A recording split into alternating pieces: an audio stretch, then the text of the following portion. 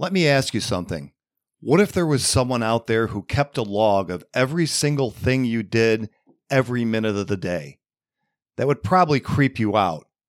Well, that's exactly what happens every time you go online. Your internet provider stores logs of every website you've ever visited and can legally sell this data to anyone. Worse yet, the government can obtain your data via bulk FISA order even if you're not personally suspected of any crime. That's why I use ExpressVPN. ExpressVPN reroutes your internet connection through their secure servers so your internet provider can't see or log what you do online. Visit expressvpn.com/Mullen right now and find out how you can get 3 months for free. That's expressvpn.com/Mullen. Protect your data and get 3 months for free today. Every revolution starts in the minds of the people. Arm yourself for the war of ideas. Take back your life. Take back your liberty. Tom Mullen Talks Freedom. Hello, everyone, and welcome back to Tom Mullen Talks Freedom, and a happy Thanksgiving to all. I'm actually recording this the day after Thanksgiving, and I wanted to talk a little bit today on a subject that I've written about and perhaps done a podcast before in the past about, but it's something that I think can't be said enough, and I'm going to add some more information that I haven't previously covered, and that is socialism in America. Contrary to popular belief, there has been a lot of attempts at establishing socialism in America, starting at the very beginning of American history. And when I say American history, I really mean U.S. history, because American history could mean when the first Asians came over the Bering Strait into the Americas, those being what we used to call Indians and now we call Native Americans, except when you actually talk to any of these Native Americans my age or older, they refer to themselves as Indians and don't take that as some kind of demeaning phrase. Of course, it was never meant that way, and they didn't take it that way. And of course, you could then also say, well, if that's not really the start of American history, it was really when Europeans came. You could also talk about the first Spanish colonization of America and colonization by some of the other countries, the Dutch. But really, when you're talking about United States history, this grows out of the British colonization of America, starting with the colony in Jamestown, Virginia, and followed soon after by the colony in Plymouth, Massachusetts. And of course, there's a lot of popular mythology about both of these experiences, these colonies. Most people are most familiar around Thanksgiving with the Plymouth colony and their purported Thanksgiving dinner with the Indians or Native Americans after their first harvest. And people inclined to listen to this podcast have probably heard something about the fact that during the first couple of years of the Plymouth colony, that they had a communist economy. And, critics of those of us who point this out will say, well, this was by private contract, and this is no different than a business partnership. Fine, it wasn't a political system that was inherently communist, but once the Pilgrims got to Massachusetts, they really had no other choice but to follow the charter. And this is really no different than the constitution of a government. And they voluntarily participated in what they called a communal system. And it was a disaster, just like it always is in every country and every place that it's ever practiced. Of course, the Pilgrims, everybody knows the Pilgrims starved the first winter. They lost half their number due to starvation, exposure, disease. And then they sent more Pilgrims over the next summer. And over the following winter, they lost half their number again.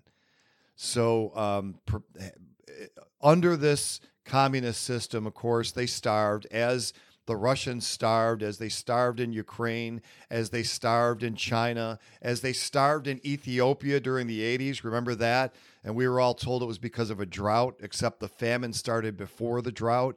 And it turns out this was just another experiment in centrally planned communal farming that went bad and resulted in mass starvation. I don't remember them telling us that in the 80s, but that's what actually happened. Anyway, the Pilgrims, the people we call the Pilgrims, the Massachusetts colonists, finally had had enough of this, and especially their governor, William Bradford, came up with an idea. And I'll just read you his words. I'm a primary source kind of guy. So here is what Bradford said solved the problem in the Plymouth colony. He writes, "At length, after much debate of things, the governor, with the advice of the chiefest amongst them, gave way that they should set corn every man for his own particular, and in that regard trust to themselves, in all other things to go on in the general way as before, and so assign to every family a parcel of land according to the proportion of their number for that end, only for present use, but made no division for inheritance, and ranged all boys and youth under some family. This had very good success, for it made all hands very industrious, so as much more corn was planted than otherwise would have been by any other means the governor or any other could use, and saved him a great deal of trouble and gave far better content."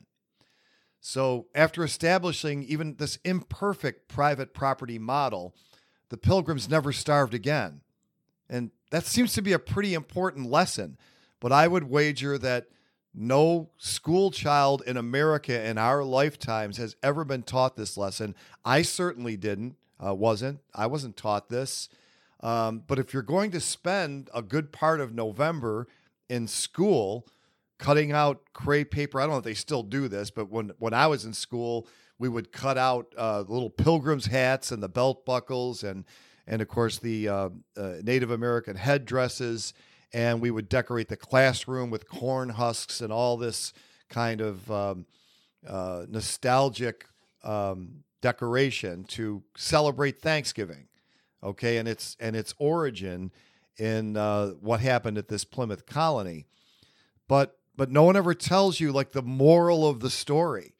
Okay, and you have to ask yourself why that is. How can you spend so many weeks at the very least talking about what happened there? We've got movies about it. We have all sorts of like I said, popular mythology about this, but no one ever even mentions the most important part of the whole story, which is why were they starving and how did they solve that? How did they stop starving? And the answer is they set up a somewhat capitalist system.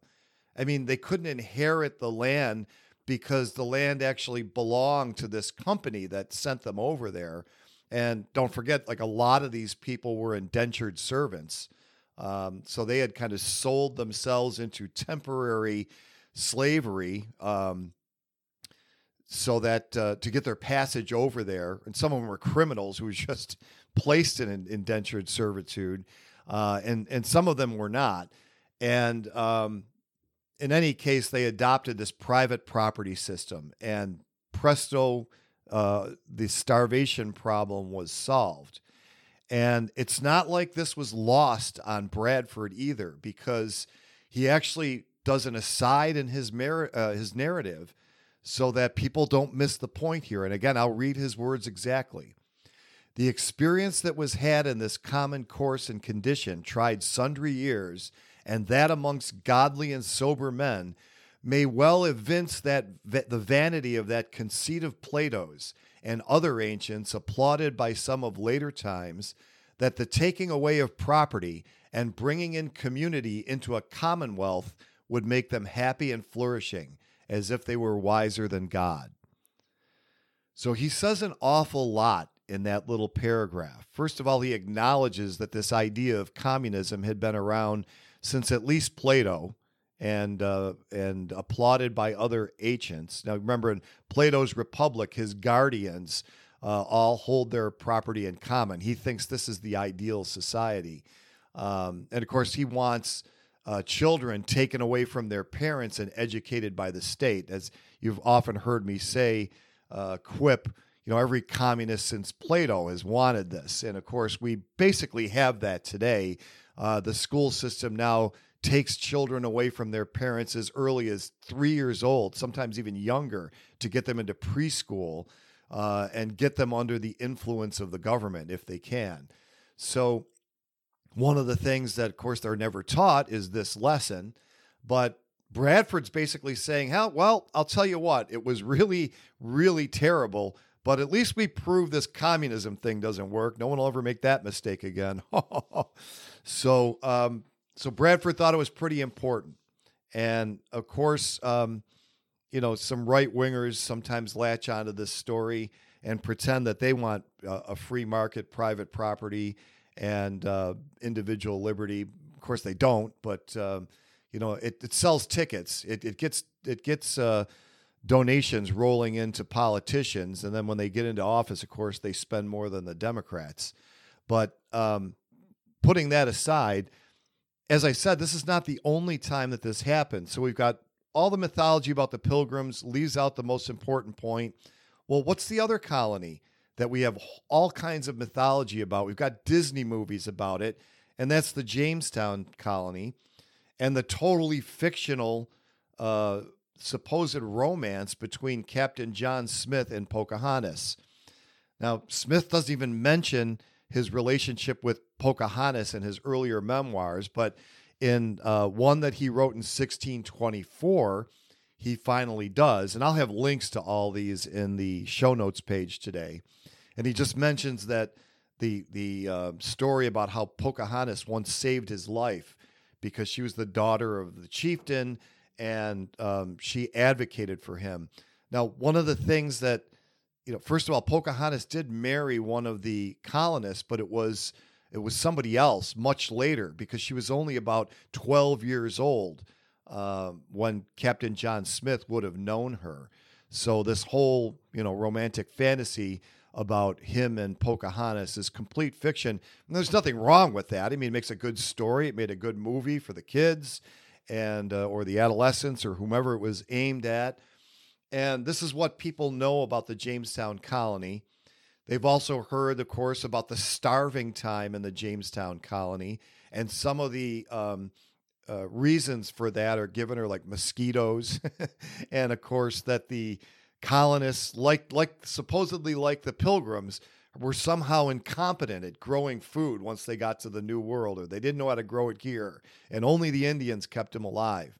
And, of course, the Indians did give help to the Plymouth colonists and not so much to the Jamestown colonists. In fact, the Jamestown colonists were so inept that the Indians didn't respect them because they couldn't even feed themselves.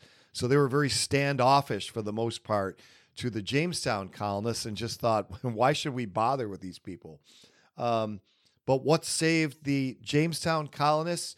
Again, one of the popular mythologies is that, John Smith came in there with his bullhorn. I'm being anachronistic here, but and just ordered everybody, you work harder or you don't eat. And supposedly just this great leader barking orders saved the Jamestown colonies. Of course, that didn't happen either. I mean, Smith did do that, and it might have got some marginal extra productivity out of them, but they were still starving. But let's get John Smith's own words about what saved the Jamestown colony. He's got a subsection here in his memoir called The Benefit of Liberty in the Planters. And this is John Smith writing now. When our people were fed out of the common store and labored jointly together, glad was he who could slip from his labor or slumber over tasks he cared not how. Nay, the most honest among them would hardly take so much true pains in a week as now for themselves they will do in a day. Neither cared they for the increase, presuming that howsoever the harvest prospered, the general store must maintain them, so that we reap not so much from corn from the labors of 30 as now 3 or 4 do provide for themselves. To prevent which Sir Thomas Dale hath allotted every man 3 acres of clear ground in the nature of farms, except the Bermudas, who are exempted, but for 1 month's service in the year, which must neither be in seed time nor harvest, for which doing no other duty they pay yearly to the store, but 2 barrels and a half of corn from all those farmers, whereof the first was William Spence, this is a parenthesis here, an honest, valiant, and industrious man, and hath continued from 1607 to this present. From those is expected such a contribution to the store as we shall neither want for ourselves nor to entertain our supplies. For the rest, they are to work 11 months for the store, and hath 1 month only allowed to them to get provision to keep them for 12, except 2 bushels of corn they have out of the store. If those can live so, why should they fear starving? And he goes on to talk about some of the other exploits of Sir Thomas Dale and how he dealt with other problems for the colony. But the point, again, is the same, is that what saved the Jamestown colonists was being allotted a plot of their own land. And even then, they weren't allowed to keep everything. They were just allowed to keep most of what they earned for part of the year and still had to contribute to the store, a lot like taxation. But just as our experience today, just this wee little bit of capitalism, of private property, was enough to end the starving time. So the experiences in Jamestown and Plymouth were exactly the same. They had the same problems, and their problems had the same cause, and the solution was the same in both places. So we never hear about this. I had to hear about this, I don't know, decades after I first learned about the Pilgrims in Jamestown in my schooling. And I went to all Catholic schools, so this is not just a public school problem. I would say it's a problem with schooling in America, and probably the ideology of the people who do that schooling. I mean, there's really only 2 possible explanations for why nobody knows these things. Number one, the information is being deliberately kept from school children. They're not taught the most important lesson about the very beginning of American history. And for the reason that nobody wants to admit that only private property and a more or less free market promotes prosperity. And that conversely, communism leads to starvation everywhere and always where it's tried. So I would submit there are people in the education industry who don't want kids to know that. And then the other explanation is they just don't even know. So what are they doing teaching if they don't know this? And this is, again, these are firsthand accounts from very famous people. These are the words of William Bradford. I think everybody knows his name as the governor of the Plymouth colony, and everybody knows Captain John Smith, okay, or at least knows his name and knows the whole fictional Pocahontas story, and everyone knows Pocahontas' name. But nobody knows this. But really, there's no other reason to teach about these colonies other than to teach this central lesson. Yet it is not taught. And you have to ask yourself why that is. So, if anything, if the Pilgrims or the Jamestown colonists were thankful for anything, they were thankful for what we would now call capitalism. And of course, this wasn't laissez-faire free markets by any stretch of the imagination. Really, this was a lot more like China. China was a communist country for let's call it 40 years, approximately 1949 to approximately 1989, or maybe 1979, they started to make reforms. And of course, they're not by any means laissez-faire free markets today, but there's the little daylight of capitalism mixed in with their state-run economy, and that's why they've had explosive growth over the last 4 or 5 decades, especially in the last 3. Now, of course, President Xi is not real happy with this. He's not happy with the lack of dependence and the independence that prosperity brings to private actors. He doesn't like that. He wants the state to be barking orders and these people to be saying, yes, sir. And so China's sliding back under his reign somewhat.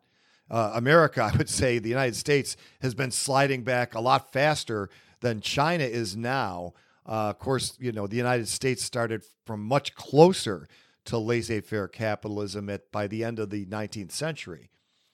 And of course, it's fine to be thankful to God for the bounty that they experienced, but God was there the whole time. What was different after Sir Thomas Dale granted everybody 3 acres of land, and William Bradford did the same thing in Plymouth? What was different was private property. What was different was people keeping the fruits of their labor. So they and we should be thankful for capitalism, which is what built the modern civilization that we live in today. Now, I'm sure I have some grade school teachers, some high school teachers, and let me ask you, have you taught your students this lesson? Do they have any idea what saved the Jamestown colonists? What saved the Plymouth colonists? And if not, why not? Have you read Bradford's memoir? Have you read John Smith's memoir? How can you be teaching school children if you haven't even read the primary sources? So that's my challenge to every teacher listening here today, that if you're going to teach, and if you're going to mention either one of these colonies in your history lessons, you have to tell them this, because all these surveys that show that, young people have a more favorable view of socialism than capitalism, this is one of the reasons, is they've never heard any of this. Of course, what they're taught about the totalitarian communist countries in the 20th century, they're led to believe that it was just real mean leaders. It was just the authoritarianism that led to their failure. But it wasn't. There's been plenty of totalitarian societies. Most of them have been totalitarian in human history, but they didn't starve to death in the midst of plenty. Only the communist countries do you find that mass. And by the way, the demonization. Of course, Hitler should be demonized. The Nazi. No capitalist there either. Another misconception that because the fascists and the Nazis allowed the business owners to keep the title of ownership to their businesses, that somehow this was capitalism. No, the fascists would tell the business owners what to produce, how much to produce, and if they didn't go along with the state's orders, they would just go in there and move the owner out and put somebody else in charge. That was fascism and Nazism. And I've covered this in other writing. Mussolini said this. We want to rule in the economic sphere as much as we do in the political and social, that the state is everything. The state gives the orders. Mussolini, by the way, never said that fascism is the merger of corporate and government power. He never said that. And the whole idea of that implies that the private sector has some sort of power, that corporations, as we know them today, have power. This is another misconception. They have no power. Power is the ability to use force with impunity. Only the government has power. So this is just a left-wing way to try to make the fascist system sound something more like capitalism, because they imagine that corporations have power. By the way, corporation didn't even mean the same thing when Mussolini said it. Corporation meant taking all the companies in a sector, let's say all the sugar producers, and making them into a cartel. That's what a corporation was. It was this cartelization of all like producers. So he wasn't even talking about Apple or Google or whatever corporation you want to name, Exxon, Exxon would not have been a corporation in Mussolini's terms. All of the oil producers or all of the energy producers put together into a cartel and taking orders from the state, that was a corporation for Mussolini. But I digress.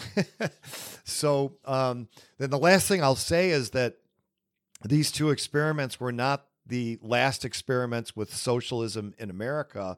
There were actually over 100 more. Now, since they had this new individual liberty supposedly guaranteed by the Constitution, the attitude that Americans took in the 19th century was, if you want to have a socialist commune, go ahead and do it.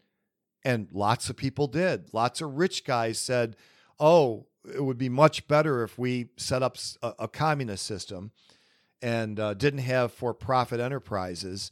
There were at least 119 of them in the 19th century in America, and all 119 failed for the same reasons that they were failing in Plymouth, and they were failing in Jamestown, and they failed in China, and they failed in Russia, and everywhere else this idea has been tried. The longest one lasted 10 years, and basically what that was just wasting and draining the capital that was put in at the beginning. There was just a lot more for that one, and it took 10 years for them to run out of other people's money, as Margaret Thatcher once said. So luckily, the ideas of Adam Smith, although he made economic errors, but in general, the idea of the invisible hand, that society will be benefited more from people working in their self-interest while property rights are protected all around than for all the do-gooders in the world who claim to be working for somebody else. I just was last week, if you tuned in for the interview with Ray Novoselsky and his series on George Bailey, and you're probably familiar with my take on it, that Potter was the hero. The George Baileys of the world, who is George Bailey? Sam Bankman-Fried, the scam artist. Just really like George Bailey, only that they don't come out and say it in It's a Wonderful Life. But Sam Bankman-Fried claimed that he was not doing this for himself. He's not doing this to amass wealth. He's doing it for the good of humanity. And his scheme turned out the same way George Bailey's did, except he didn't have $2 left, as Bailey did in It's a Wonderful Life, after he conned all his customers to bail him out. So if you're going to be thankful for something, be thankful that capitalism is still there. It's highly intervened with. It's highly meddled with. It's laboring under burdensome regulations. But yeah, we still have a somewhat capitalist system, which is why we're still alive. And if anything, we should be thankful for capitalism, and we should be demanding that we are allowed to become more capitalist, that we're allowed to start peeling back all of these horrible interventions that make the rich richer. But by the way, capitalism has a leveling effect too. The gap between rich and poor is a function mainly of the Federal Reserve, because what happens is that whenever creative destruction is supposed to happen in the economy, the government comes in and bails out all the people who made bad decisions. That's not capitalism. Capitalism has losses. When in 2008, when everybody bought too many mortgage-backed securities, they should have gone bankrupt. Now, yes, the Federal Reserve influenced those people with artificially low interest rates and all sorts of other bad incentives, somewhat forcing lenders to lend to people who couldn't afford to pay their loans back. But there were plenty of banks and financial institutions that had not taken the bait. And those companies were ripped off in 2008 when they bailed out Goldman Sachs and Bank of America, and all these leading financial institutions should have gone bankrupt, and those wiser companies should have taken over their market share, bought their assets in bankruptcy court, and gone on to manage things better, the way Potter managed things better in It's a Wonderful Life. but they weren't allowed to. And that intervention had nothing to do with capitalism. Capitalism has losses. You make bad decisions, you go out of business, and somebody buys up your assets and makes better decisions. So we ought to be demanding more of that. And this next crash that's coming, whenever it comes, this year, next year, the year after, when all these malinvestments that have been accumulating since the $6 trillion bailout after the lockdowns in 2020, sooner or later, those are going to have to be liquidated. Okay, there's going to have to be another cleansing process where the market comes in and says, none of this is viable. You've sent capital to unproductive ends, and we're going to have to switch it back. Okay, that is the market working, but the problem wasn't created by the market. The problem was created by the intervention into the market, first by locking everybody down and then printing $6 trillion and basically handing it out so people could live under the delusion that they could stop producing but keep on consuming. You know, there's plenty of lefties out there that are resentful of institutions like Goldman Sachs. Well, I'll tell you what, they shouldn't even be here anymore. They should be gone, just like Bear Stearns or Lehman Brothers, because they should have gone bankrupt in 2008, 15 years ago. That would have been capitalism. What we did instead was not capitalism. Nevertheless, I am thankful for what capitalism we have left here in America and in the world, and I'm hopeful that people will wake up and be thankful for it as well. And we can get back to being the classically liberal, now called libertarian country that made us so rich in the first place. All right, friends, that's going to do it for today. Just a few reminders to stop by tommullentalksfreedom.com/support and check out all the ways that you can support my efforts here, including joining my Patreon or my Substack. And if you haven't already, make sure that you go to itsthefedstupid.com to download a copy of my free ebook, It's the Fed Stupid. And as always, if you like the music you've heard here on Tom Mullen Talks Freedom, you can hear more at tommullensings.com. Thanks for listening. The war of ideas has only just begun. Arm yourself with the knowledge you need by heading to tommullentalksfreedom.com and subscribing to our email list. And remember, every revolution starts in the minds of the people.